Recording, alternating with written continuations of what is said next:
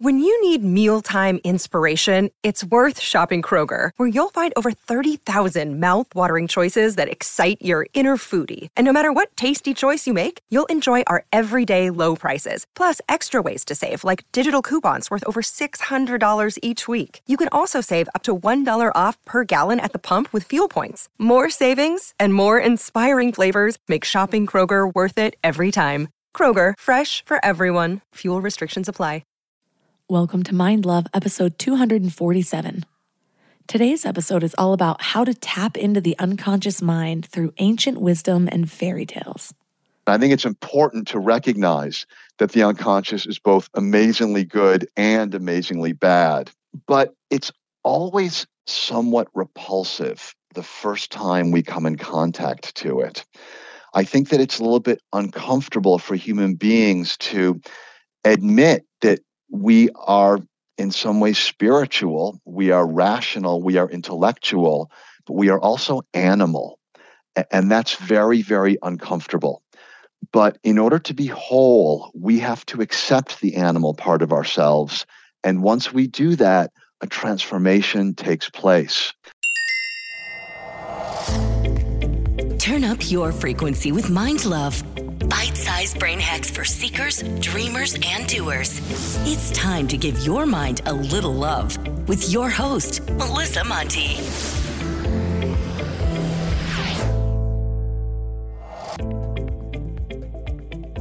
If this is your first time giving your mind a little love, don't forget to hit the subscribe button. Mind love is a habit, and the more you give your mind that love and intention, the better you'll feel about yourself and your life. Plus, it's really a win-win because more subscribers means Mind Love attracts even more amazing guests to bring you their wisdom.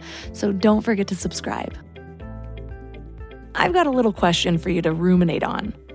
What if we could learn to recognize how our unconscious minds influence us so that it actually helps us become who we were meant to be? And what if the key to doing that isn't as much through modern science, but ancient legends and fairy tales? Sounds a little crazy, but think about it. If you're into holistic health, you probably know the power in the wisdom that our ancestors held. It seems like we're just now relearning all of these practices that were written off as snake oil a century ago. To me, it makes sense that this realm that we're living in is a complete creation, that we'd have everything we need to survive naturally, healing plants and a nutritious food chain. It seems like the more humans get involved with the natural way of things, the more we screw it all up. Like unintended consequences of progress that are pretty quickly destroying the world. And yeah, there are exceptions and miracles, and some things are totally worth it.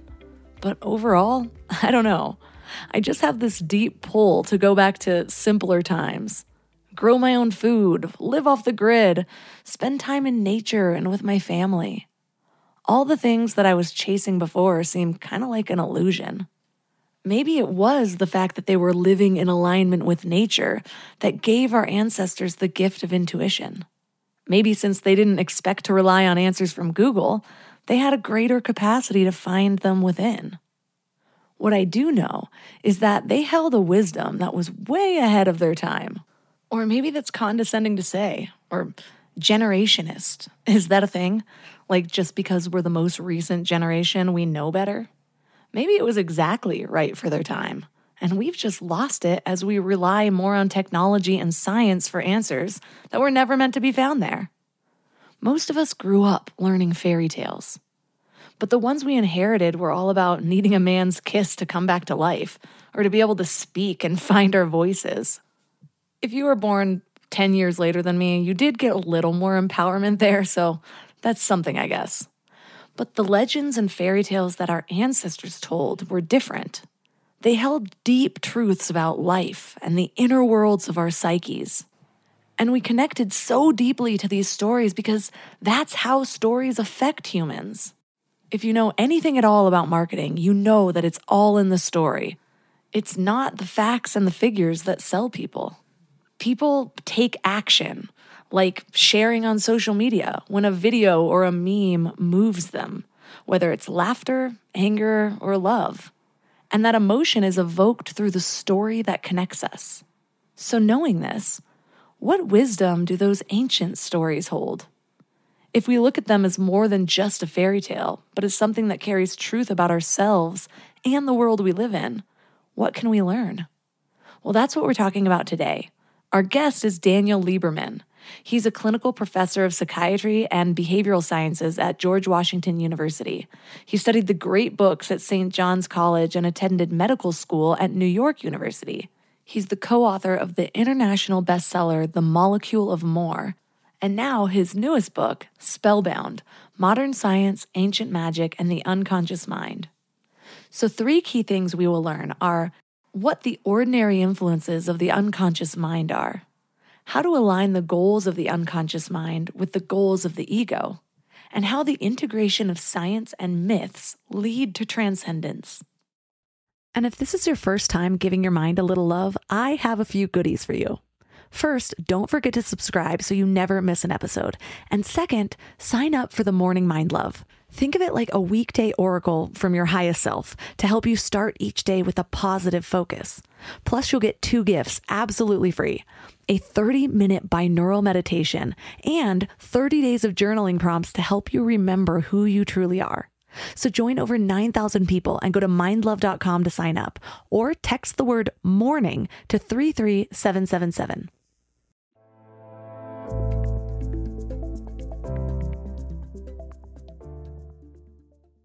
And now let's welcome Daniel Lieberman to the show. Thanks so much for having me. So what inspired your recent work connecting really the magical with the science? This book is a book I've been thinking about for what seems like my entire life. I've always loved fairy tales and stories about magic. You know, at a young age, I kind of noticed that there was a lot of similarities among these stories. And as a kid, I suspected the reason was because these authors actually knew what true magic was, and I was a little bit disappointed they didn't reveal it. Later, of course, I realized that they were actually all drawing off of the same ancient traditions, which tend to be very similar to one another, even across cultures. Then I studied the great books in college, which is a lot of philosophy, and some of these themes cropped up there. But really, it all came together after I graduated college, and I happened to pick up a book by Carl Jung, and I was absolutely fascinated by what he had to say. I read as much of him as I possibly could, and I've been thinking about it ever since. I am fascinated by just ancient cultures in general. I live my life very holistically, and I keep being mind blown on what these ancient civilizations knew that it's like we're rediscovering now. And so I can get into my tinfoil hat side where I'm like, I feel like this is being purposely suppressed due to industries wanting to make money and all this stuff. But I have such this respect for ancient cultures that understood the power of healing medicines and things like that. And so I've always sort of wondered, well, if they are so on point about these things that they really couldn't have known without, or we believe now they couldn't have known without all of the scientific tools that we have and understanding that we have, how did they know this? Where did they receive this information? And so the amount of times that I've gone back and read Greek myths or old spiritual texts, just because I'm like, okay, if they were so on point with this stuff, were they just wrong about this? And then we learned more? That doesn't make much sense to me. So that bridging of what they knew versus they didn't, how do you interpret that now? Do you see that there was reality in the magic, or was it just their understanding? Well, this kind of thing has been suppressed for far longer than the big corporations have been around. I think it goes all the way back to the Enlightenment. Before the Enlightenment, in medieval Europe and other parts of the world, the magical traditions played a very central role. The Enlightenment came along, rational thinking, and it was a huge boon to mankind. And the development of technologies enabled us to live lives that we never could before. And so I think it's understandable that we became infatuated with rationality, with science, with technology, and that we threw away these older traditions as superstitions. But as you point out, they have an enormous amount of value. Now, I believe the reason why they are so on point is because they had so much time to develop their ideas. And essentially what happened is that it became very empirical. That is, they kept the things that worked and they threw away the things that did not work. And so over time, these stories, these myths, folklore, fairy tales, all that kind of thing, became more and more of an accurate reflection of this unconscious part of our brain, a part of our brain that is enormously influential, but it's hidden from sight. And it does have a kind of magic. I think it has a kind of magic that is both more powerful and less powerful than people tend to think of when they hear that word. Right. I love how you explain how it's basically this understanding of the unconscious mind, which we're still seeking to understand. We have only scratched the surface of what our brains are capable of. And our unconscious mind is such a huge part of what drives our behavior, much more than our conscious minds. And I'm reminded of how just recently on an episode, I was talking about how we all think our struggles are so unique to us. And that's why some of us are ashamed of them or we keep them hidden. But one thing that I've learned from sharing my own struggles so openly and just being open to hearing what other people are going through is so often we're dealing with the exact same things. And if we just talk about it more, we'd be like, oh, so this is common. Oh, this might seem super dark and evil, like this part of me that I don't want to share with anybody, but we're all having these thoughts or these instincts or whatever it is. And that's what I kind of get out of potentially some of these more mythical understandings of it is they realize that too, that a lot of these drivers of our behavior, which they sort of attributed to something more spiritual or more mythical or magical, it's still just everyone dealing with the same struggles, and this is how they visualized it. So I want to go back to basically break down all of this for a greater understanding. And one of the things you call our unconscious minds the dark twin that follows us through life. Why do you visualize it that way? I visualize it as dark because it's hidden. We've all seen those pictures of the mind represented by an iceberg, where the vast majority of it is under the surface. And that's how the human mind is. The vast majority of our processing power, I think in the book I mentioned it's something like 500,000 to 1. The unconscious mind does 500,000 times more processing at every moment than the conscious mind does. But we don't see it. And because we don't see it, I think that we don't appreciate it. We go through life thinking that we're in control of our thoughts, and nothing could be farther from the truth. Yeah, I'm reminded of marketing. And I kind of mentioned this before we got on this interview, but what kept coming up for me based on my own random tidbits of knowledge in all of the areas is we can sell somebody something or try to with all of the logical things like, oh, it's got these specs, these features, this is why it's better than something else. But that's not actually why people buy.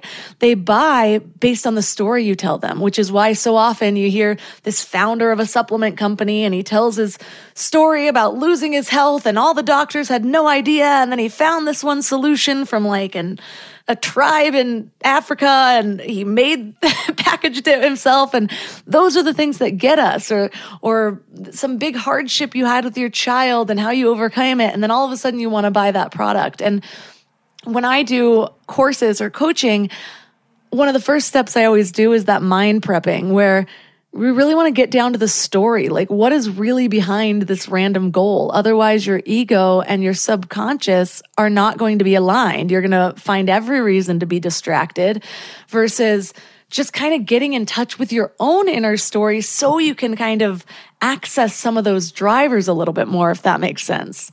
Stories are so important to how we understand the world.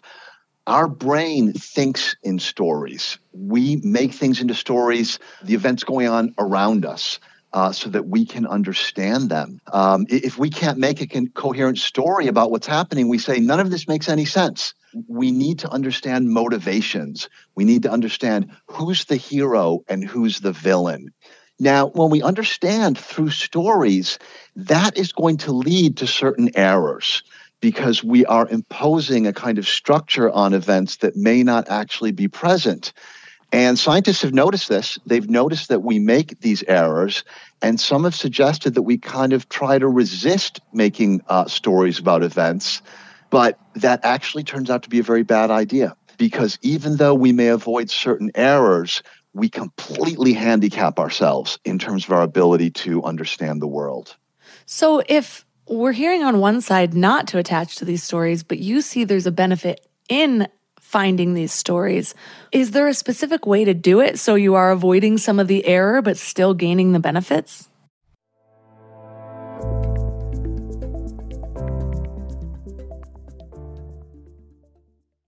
We're all here just trying to live our best lives, right? And while you're here listening to a podcast, you might feel like you're on the right track, but then you visit family, or you have a work deadline, or something unexpected comes up and you're all stressed out and it feels like all the work is out the window. That's why it's so important to consciously curate what you can control, like who you surround yourself with, what you watch, what you listen to. So I'm going to add another podcast to your toolbox, The Dr. John Deloney Show. He has a PhD in counseling and has been sitting with hurting people for 20 years. He shares practical advice for everything from how to connect with people, how to face depression, overcome anxiety, and learn just what it means to be well. But what's really cool about his show is you can even leave a voicemail or send an email, and he'll address your topic or question about mental or emotional help on the show.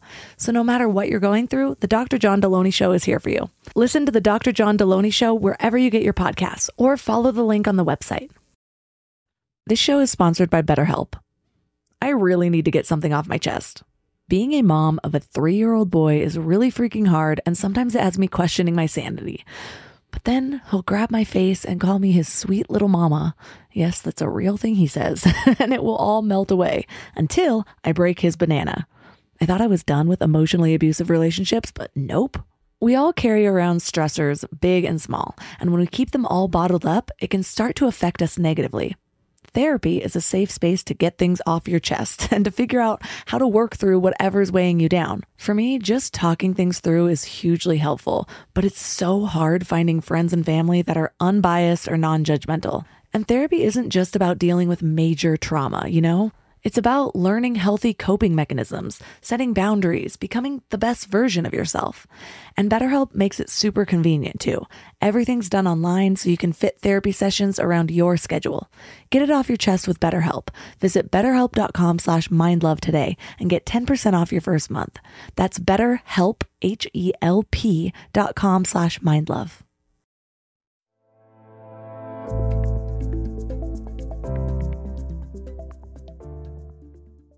We're hearing on one side not to attach to these stories, but you see there's a benefit in finding these stories. Is there a specific way to do it so you are avoiding some of the error but still gaining the benefits? Well, let me give you an example from the book. I talk in the book about anthropomorphism. That means viewing, treating, understanding non-humans as if they were humans. And of course, we do that all the time with animals. When our dog says something it shouldn't do, we say, oh, look at him. He regrets. His tail is between his legs. Well, in fact, dogs don't have the neural circuitry to engage in regret. They're engaging in something else, but we naturally treat them as if they were humans. Now, that's perfectly okay when you're dealing with your dog, but if you are an animal researcher trying to uncover scientific truth, that becomes more of a problem. And so there have been some animal researchers who have called anthropomorphism the cardinal crime of the animal researcher. Now, there is this famous primate research center in the United States called the Yerkes Primate Research Center, and they took this criticism to heart, and they said, all right, for the next 2 years, we are not going to use any anthropomorphic descriptions in our observations of these animals, and let's see what happens. Let's see if the quality of our science improves. And they were very surprised by what happened. Their notebooks full of descriptions, full of observations, made no sense at all. When they allowed themselves to understand their objects of study in human terms, they were immediately able to identify individual animals and individual patterns of behavior that immediately became understandable. So where does that leave us? Well, I think that we have no choice. We have to let our brains function the way they evolved to function, but maybe we have to go back and check our work and say, all right, I know this kind of thinking is liable to certain kinds of errors. Let me go through it a second time, withholding the anthropomorphism, withholding the storytelling to see if I can identify errors I may have made. It's extra work. It's going through it twice, but I think that that's the only option we have. So the point of doing this is really for us to understand something complex that we're not fully grasping yet, which is what the ancients did. You said that Carl Jung had concluded that stories about earth spirits and sky gods and all the other creatures that make up the supernatural are just ways of describing behavior of neural circuits within the unconscious, which is just something that hit home for me so much. I was like, this is the bridge I needed to understand what all of these things have to do, because the same stories tend to appear in different religions, different spiritual practices, different cultures all across the world. And most people don't know that because they're only in tune with the one they've gotten. Like, for example, my mother only studies the Bible, and so everything came right from the Bible, and doesn't realize that so many of those stories were actually found thousands of years before. Almost the exact same words, sometimes the same names, the same mythologies within it. So one of the things that I feel like we do need to clarify when we're really understanding the magic is you talk about how magic now, what we think of as magic now, isn't necessarily an accurate depiction of how the ancients viewed magic. So what was the ancients' view of magic compared to our own? Well, we may think that we are so much more enlightened than, let us say, the ancient Greeks 3,000 years ago or 2,000 years ago, but we have the same brain that they did. And so we tend to tell the same stories that they did, but we just pretend that we don't quite believe them. So, for example, inspiration is kind of a magical thing. I can sit down and I can grind through a spreadsheet anytime I want. But in terms of coming up with a creative idea, I don't have any control over that. And the ancients viewed that as a gift from the gods. And today we sometimes use that same vocabulary. Artists, musicians, songwriters, they will often describe their muse. And they will talk about how they will go through a dry period of no creativity, and then they're blessed with this rush of creativity. Athletes in ancient Greece used to pray to Nike, the goddess of victory. Well, why did they do that? The reason is that no matter how much they practice, they never knew if they were going to be on any given day. No matter how good athletes are, sometimes they have terrible days where they drop the ball all the time. Other times they give inspired performances. Today, athletes don't pray to Nike, but athletes tend to be far more superstitious than other people. And so a lot of them will go through these rituals trying to create the magic that will lead to that sort of magical moment when everything they do turns out to be right. It reminds me of flow. When people get into flow, and you hear it most often with musicians or athletes or writers, when they finally hit that sweet spot where they're not as consumed by the ego, they just reach this like bliss point where they're just enjoying their craft. And it does kind of feel like possession, or like something has taken over you. And I've reflected a lot on my past. I was raised with a religion that I no longer really align with, but I am often seeking, like, what was good about those experiences? Like, what did I gain from that? What can I still take without throwing the baby out with the bathwater? Such a weird phrase. But, and one of the things is, so often, because I can get very scientific or want to know the psychology of why I'm doing what I'm doing, when I get to the point of like, okay, I need to change this behavior, I get so analytical about it. Whereas 20 years ago, the people that I knew in at church would just be like, let go and let God. And it's like this kind of beautiful way of like accepting that you got to let go of the ego, but they have this story or a visual to go along with it that I think helps connect a little bit better. And like you were talking about with athletes and rituals, when I was studying NLP and hypnosis, one of the things I was learning is like you can actually do these physical things like to where you've then reenact it on your hand and that'll trigger you into a flow state, or like set up a specific essential oil at the same time as like maybe doing a little ritual with your hand and then sitting in front of the same spot. And that can trigger you into a flow state faster. And so I can see the value of really every single perspective, from like the more religious or spiritual to the like the psychological and then like the scientific. I love that flow state so much. And it's such a fascinating state. You know, one of the remarkable things about it is that when we're in the flow state, we tend to lose our sense of identity. We merge with the work and we lose a sense of time. We lose a sense of place. And I think that one of the things it points out is that, you know, psychologists use this term ego to refer to the person you are referring to when you use the word I, like I enjoyed that movie. In common terms, ego has negative connotations, like self-centered and narcissistic. But in psychology, it's just that person you mean when you say I. And we tend to think that the ego is everything inside of our heads. And the flow state shows us that's not true. The flow state is the ego sort of stepping down from its throne and saying, all right, there are other agents here, and I am going to work together with them, and we're going to cooperate. I'm not going to be the dictator in the brain anymore. And the result is this wonderful state of productivity, creativity, and pleasure.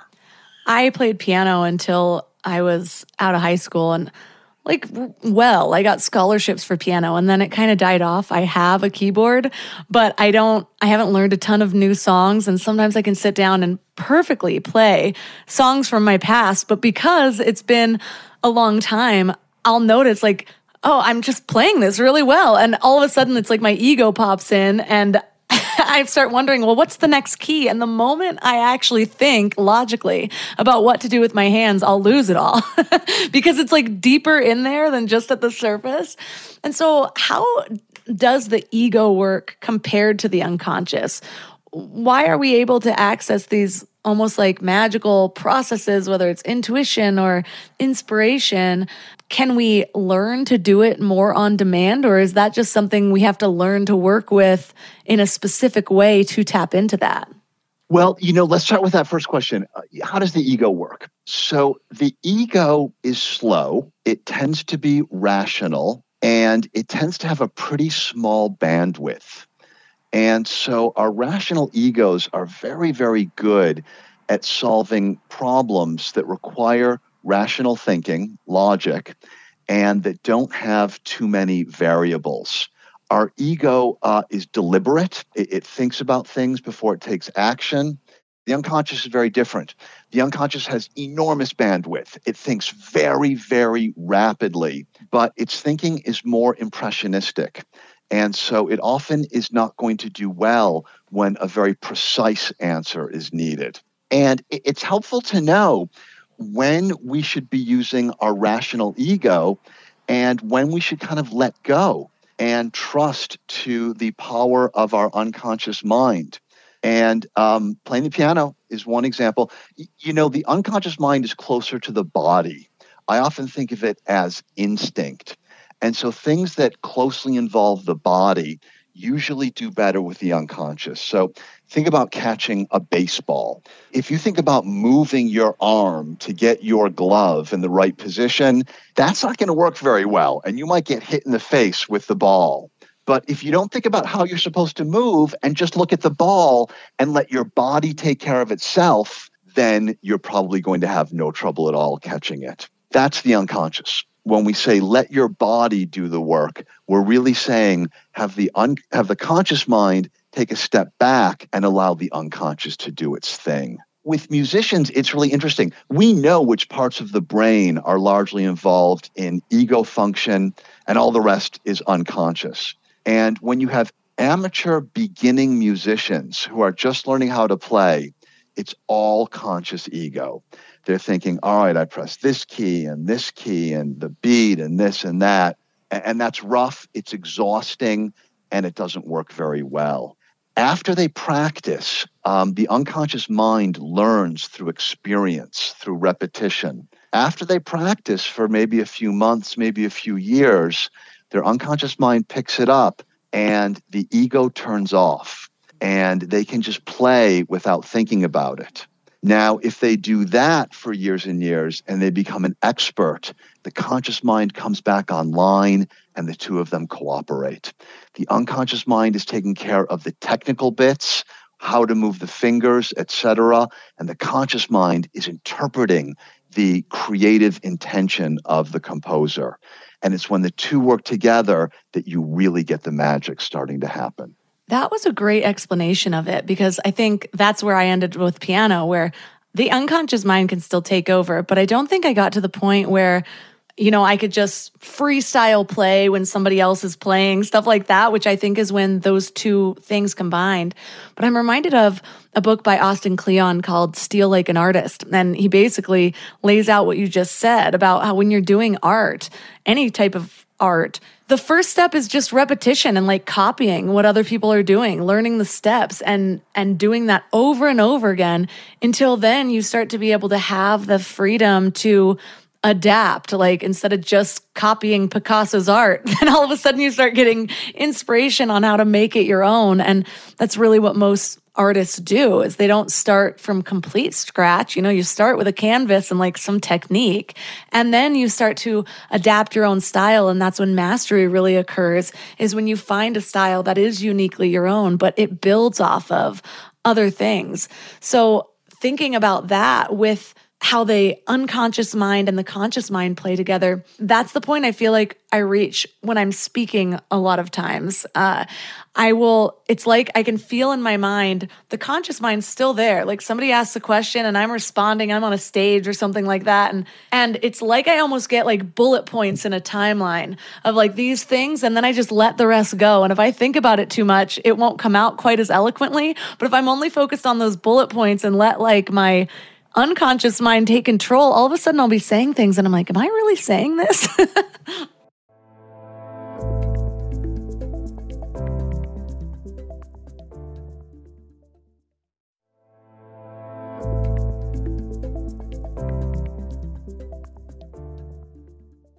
Yeah, and it feels so good. And I've had the same experience, and you get such a connection with the audience when you do that. One of the things the unconscious is responsible for is connecting with other people. We can't say to ourselves, all right, what are the words I need to say? What are the facial expressions I need to put on in order to come across as authentic and make a genuine connection? If you let your ego do that, if you let your conscious mind do that, people can immediately tell that you're being fake and phony. It's got to be the unconscious mind that does it, and you've got to be able to let go. One of the things, though, that's frustrating about it is just about how much time it takes. I mean, how many talks did you have to give before your unconscious mind was ready to help you out in that way? For me, it was probably at least 50. And especially in our modern age, people can be kind of impatient. They want to know, just tell me what I have to do. Just tell me how to jump to the finish line. What's the takeaway? What's the advice? And they don't want to accept the fact that the unconscious mind works differently. It requires practice. It requires repetition. As I mentioned, the unconscious mind is really more representation of the animal side of human beings. And training your unconscious mind is a lot like training an animal. It requires an enormous amount of patience and repetition. You know how they have all those services lately of synopses for books where it's like, oh, well, there's like 5 of them now, Optimize, something else. And you can go in Blinkist and you get like a 15-minute synopsis of a book. And I was like, what a great way to learn more. But I realized that all of that backstory in a book is so necessary for it to really be instilled into my memory. And it's exactly what we're talking about, where it's like, yeah, you can give me all the bullet points, but they don't mean anything. And my subconscious mind's not going to really absorb them until you taught me. You also tell me how you got there, why it's important, the consequences of not knowing this information, all of the things with the personal stories on every other page. Then all of a sudden it's like, oh, this is important and I'm changing my life around this material. Yeah, I think that those synopses often have a lot of the conclusions, but they don't have space to include the stories. And it's the stories that really make you integrate that information into your way of thinking. Well, you also talk about the shadow and how we all have this shadow. What is the shadow and what happens if we refuse to accept our own shadow? Jung spoke about two levels of the unconscious. The deepest level he called the collective unconscious. And that is circuit structures in the brain that we all share in common. He said, just as human beings all have two eyes, one nose, one mouth, two arms, etc., we all share a similar psychological anatomy as well. And that explains why we see the same themes, the same stories cropping up in disparate cultures. Now, also a personal unconscious as well, though. And the personal unconscious consists of things that were once conscious, but that the ego rejected and pushed away and refused to accept, refused to acknowledge. These are aspects of ourselves that we don't want to believe that we have. Things like perhaps our aggression, our hatred, our sadism, our selfishness, all of these things. And when you push them out of consciousness, they go down into the unconscious and they form what Jung called the shadow. And it's not such a great strategy because when it's in the unconscious, we lose the ability to control it. And so we may have the peace of mind thinking, oh, these things are not part of my true personality. But people who know us know otherwise, and they popping out uncontrollably at times in ways that are not always in our best interest. And we can definitely more easily recognize them in other people.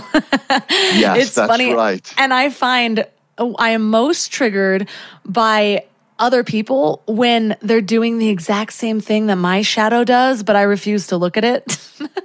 Absolutely. When I find myself becoming particularly annoyed with someone, I say, okay, what is it about me that's just like that person? So we have learned how the unconscious mind works, that it drives most of our behavior, and the power of story to really access it. But what are some of the more ordinary influences of the unconscious mind if we don't learn how to harness this kind of magical power of it? Well, I think that there are two different issues, the ability to recognize it and the ability to work with it. Just in terms of recognizing its ordinary influences, I think that one of the most dramatic and pervasive is desire and values.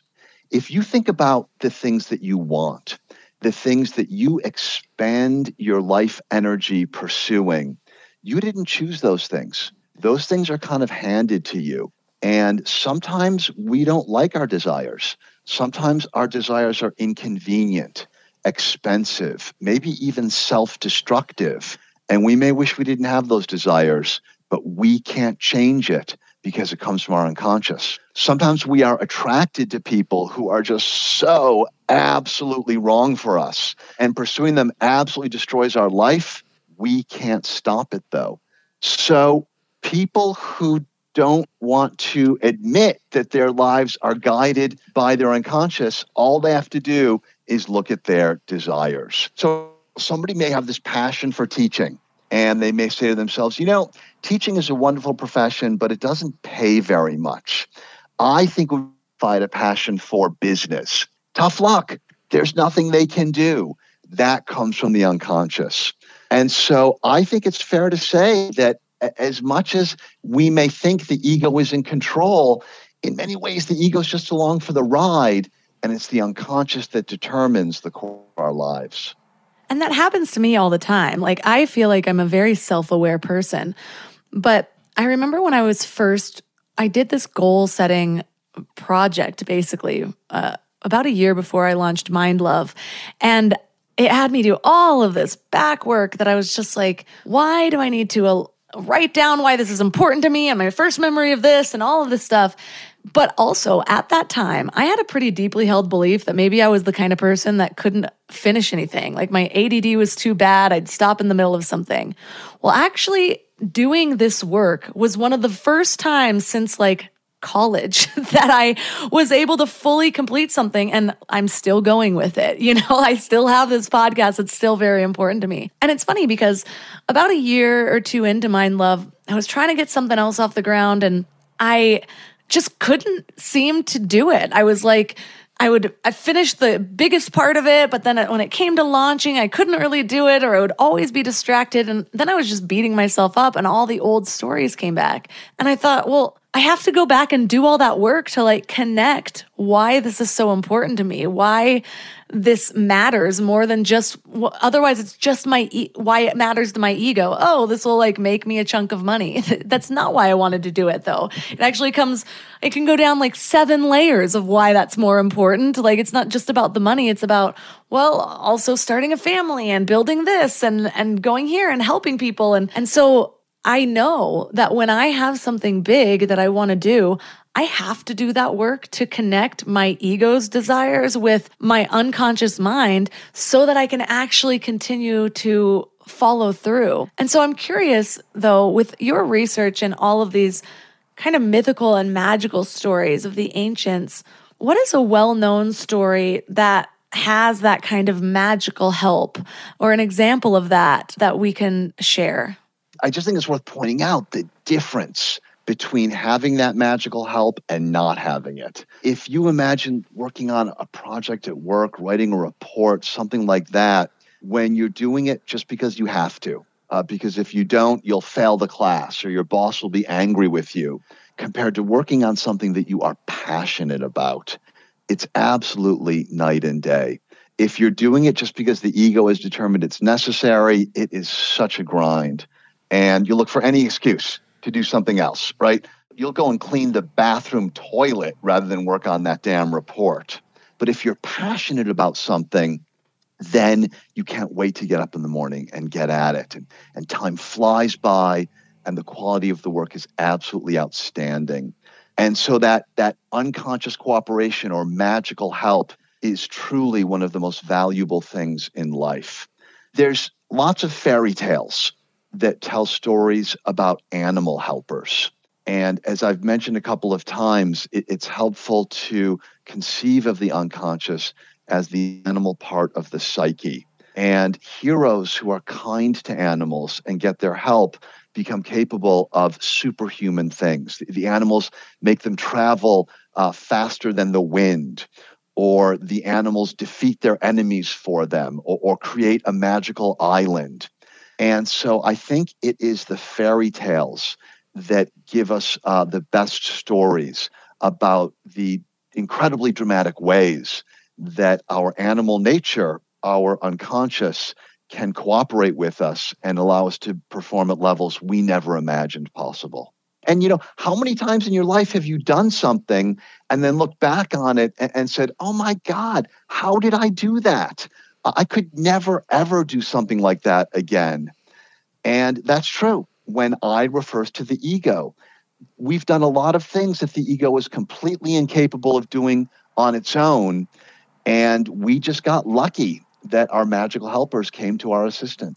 So what is one of the examples that really stands out to you of one of these fairy tales that somehow combines maybe one of the common desires or drives or struggles that we deal with?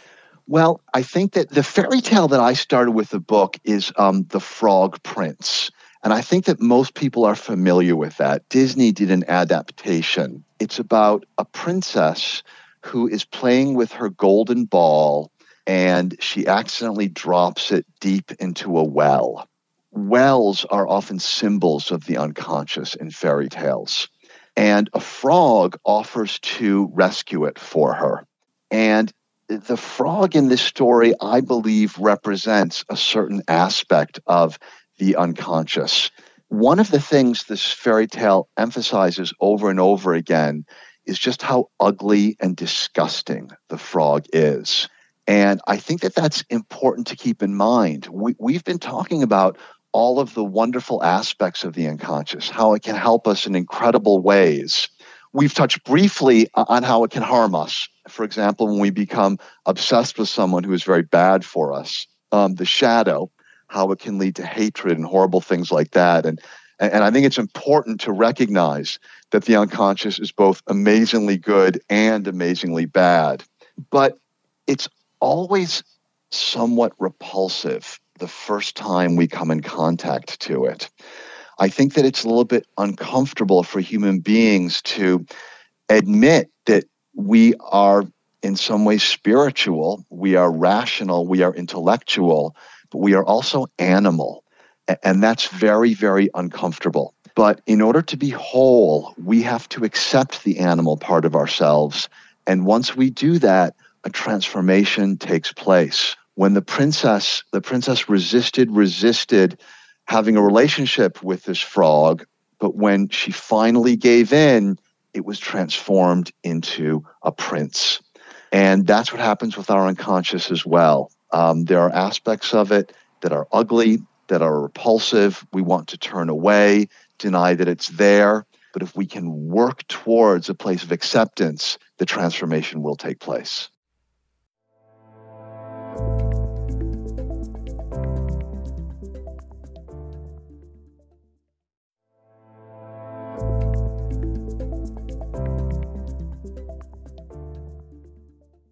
Oh, I love that story. It takes a little deeper look because I was always like, oh, you just shouldn't, you got to look deeper than surface level, you know? Your soulmate might be ugly. But this makes so much more sense. So now that we understand really the importance of the stories and the fairy tales and also how they can blend well or complement science rather than basically oppose it, you talk about how integrating the science and the myths lead to transcendence. What does that mean, and how can we use that in our daily lives? When we think of transcendence, we usually think of sages or gurus or very, very special people. But there's a whole body of research that looks at transcendence in just ordinary people.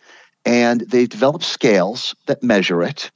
And what they realized is that transcendence tends to increase as we age. And it's not all or nothing. It's not like one day, poof, you achieve enlightenment and everything is different. Qualities of transcendence are present in all people. And little by little, for people who experience successful aging, it gradually increases. So what are some qualities of transcendence? Well, one is being comfortable with who you are, both your strengths and your weaknesses, not trying to present yourself in a different way. I was looking at your podcast, and I think that you had the author of a book called Humble on not too long ago. I did, yes. And I think that that is one very important aspect of transcendence. Modern society really encourages us to, I don't know if put our best foot forward is the right word, but to really emphasize our good qualities and hide our bad qualities. On our social media, we've got the best pictures anyone's ever taken of us. We've got our wonderful vacations. We have our beautiful children. Everything that's good, and we hide the rest. We hide the bad parts. And people who view social media too much get really depressed because it looks like everybody's lives is better than their own. But even the people with these wonderful social media pages are not doing themselves any favors because they're not living an authentic life. So one element of transcendence is being able to embrace and feel comfortable with all aspects of yourself. Another element is when you move away from a strict focus on the ego, thinking about what's best for you, and allow the unconscious to have more of a say in the matter. The unconscious tends to focus more on relationships and the well-being of the group over the individual. And so transcendent people tend to take a lot of pleasure in helping others. Sometimes they take more pleasure in seeing good things happen to other people than they do for themselves. One of the things I love to do more than anything else is to teach. And the older I get, the more I take joy in passing on knowledge rather than acquiring the knowledge myself. A third aspect of transcendence is moving away from a focus on material possessions and thinking more about immaterial things, things like love and beauty and meaning and values. And these are all things that happen as we undergo successful aging, and they represent a gradual partnership growing between the ego and the unconscious. That's such a good tip. And something about, I don't know, when you have a realization or suddenly visualize something a little bit differently than you ever have before, even if it's knowledge that you knew, when you're talking about just focusing on that love or the connection or more value-based things, I'm used to doing goals in that way where I'm like, okay, well, what value does this connect me to? Why is this so important? But one of the things that I've struggled with, I'm definitely the social media scrolling and then like comparing, and it's like, oh, maybe now we need a bigger house. And this summer I had this moment where we were traveling for the summer. I was pregnant and nauseous, basically just did not feel good. It was like the worst month of my adult life, and came back, and all of a sudden I was so grateful to be in my house. And I'm still kind of riding that high where I'm like, what complaints did I have about it here? I've got plenty of space. There's all my stuff. It's beautiful. But I definitely still deal with I buy too many things on Amazon and whatever. And I just had this way of visualizing it all of a sudden while you were speaking of really picturing did I invest in love today? Did I invest in connection today? And we just had a bunch of people over for dinner, and when you do something like that the day before, I'm like, why are we doing this? This is so much stress, blah, blah, blah. And then right afterwards though, that morning, I somehow ended up in a weird flow state of cleaning and cooking and whatever, and I had a good time. It didn't even stress me out that morning, but afterwards, I was just on this high for 2 days of, that was amazing. We need to do that more. I don't care what it costs, buying all the food and whatever. This is worth it. And so to really think about investing in those things rather than oh, this is the whole shopping list I need to make my house perfect or to make my wardrobe what I want it to be. How did you invest in those values that mean a lot to you? And I really love leaving my listeners with something to focus on for the week that they picked up from this episode. So if you were to leave listeners with one thing to really focus on to instill some of the things we learned today, what would that be? I think it would be to cultivate an observing ego. Realize that there are other agents going on inside of your head that are having a profound influence over your life. And I think that the best thing you can do is just try to recognize them. Pay attention to your moods. Pay attention to spontaneous thoughts that come up into your mind. Pay attention to times when you get this incredible high and you feel great the way you did after that dinner party, and just try to become more familiar with it. I think an important goal in life is establishing friendly relationships with the unconscious. And anytime you want to make a friend, the first step is always getting to know that person as well as you possibly can. When I was healing from my eating disorder years ago, I actually remember viewing it as this little demon was really helpful for me because it allowed me to detach enough that I wasn't quite beating myself up so often when the behaviors would occur. And so that's one of the biggest struggles when you're trying to overcome an addiction or something that you just don't like about yourself or something that's technically ruining your life, but you're attached to in some weird way. I just remember I would go through these cycles of okay, no, I got this today. And then I wouldn't. And then I'd just be I'm a failure. I can never do this. And then I'm just instilling those things into the subconscious mind even more. But when I started to speak out loud to it and actually be there's the demon again. It took me this time, but it's not tomorrow or it's not today or whatever it was. It just kind of aided in I really think it was more of the relationship with myself and still being able to see myself as someone that I loved and was powerful without all of that negative feedback. Such a great example. For thousands and thousands of years, humanity has been viewing those kinds of demons that can possess us. These days, we view them as brain circuits. And yes, that's a more accurate way of viewing it. It's not as psychologically helpful. To say, oh, my brain circuits are causing problems for me, doesn't give anything for us to grip the way saying, this is my demon. And so I think that modern people may feel a little bit embarrassed saying, oh, yeah, there's this demon inside of me that I have to fight. But in fact, the way the brain is wired, that's a more effective way of visualizing the problem than in purely scientific terms. Well, we have so much to work with today.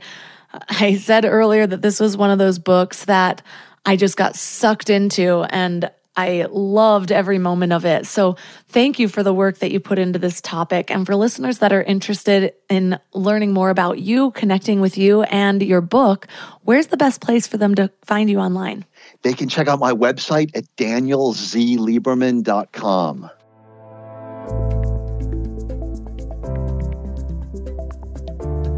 All of the links for this episode are at mindlove.com/247. Your challenge for this week is to get curious about your own unconscious mind. Notice some of your behaviors that you don't feel like you have full control over. Maybe it's something big like an addictive tendency, whether it's a substance or biting your nails. Maybe it's an emotional impulse. Maybe it's this weird energy between you and someone else you have a relationship with. But ask yourself, what stories are driving this behavior? This doesn't necessarily mean you're going to fix the whole thing, but just get curious. That's the first step toward any change. And usually, in my belief, always, there is always a story driving that behavior. And ask yourself questions without expectation. Sometimes I ask myself a question and it's like I see the whole vision right in front of me. Like, why did I not see this so clearly before? All I had to do was sit in stillness and ask. And sometimes nothing comes up at all. Sometimes it's something that I'm asking myself for weeks or even months before an answer becomes clear to me. And I think it just depends how deeply rooted into the unconscious that this story actually is.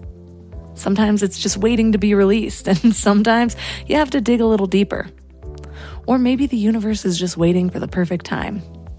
But regardless, like I said, the first step is getting curious about your situation. A few questions to get you started that I like to ask myself are, when did this behavior start? What am I feeling when I engage in this behavior? Do any visuals come up for me? When was the first time that I felt this way? And maybe you'll get an answer to one of the questions and it'll spawn an idea for another question. But just keep asking until you get a little bit deeper than you had before. This might be an ongoing process, or like I said, it might supply some revelations almost immediately. So let me know how it goes. Reach out to me on Instagram at mindlovemelissa, or leave a comment on the show notes page at mindlove.com/247. If you'd love to support this show, the best way to do that is by joining MindLove Premium at mindlove.com/premium. You get a whole backlog of over 50 exclusive episodes that are only for premium members. Plus, you get to listen ad-free and sometimes early release. And you also get bonus meditations. So you can sign up for that right at mindlove.com/premium. Other ways to support the show are by supporting one of my amazing sponsors. I absolutely love them all. Or you can leave a 5-star review on Apple Podcasts or on Spotify. And that's all for today. So thanks for giving your mind a little love today, and I'll see you next week. Thanks for tuning into Your Higher Frequency with Mind Love. Head to mindlove.com for a free gift to keep your vibes up until next week.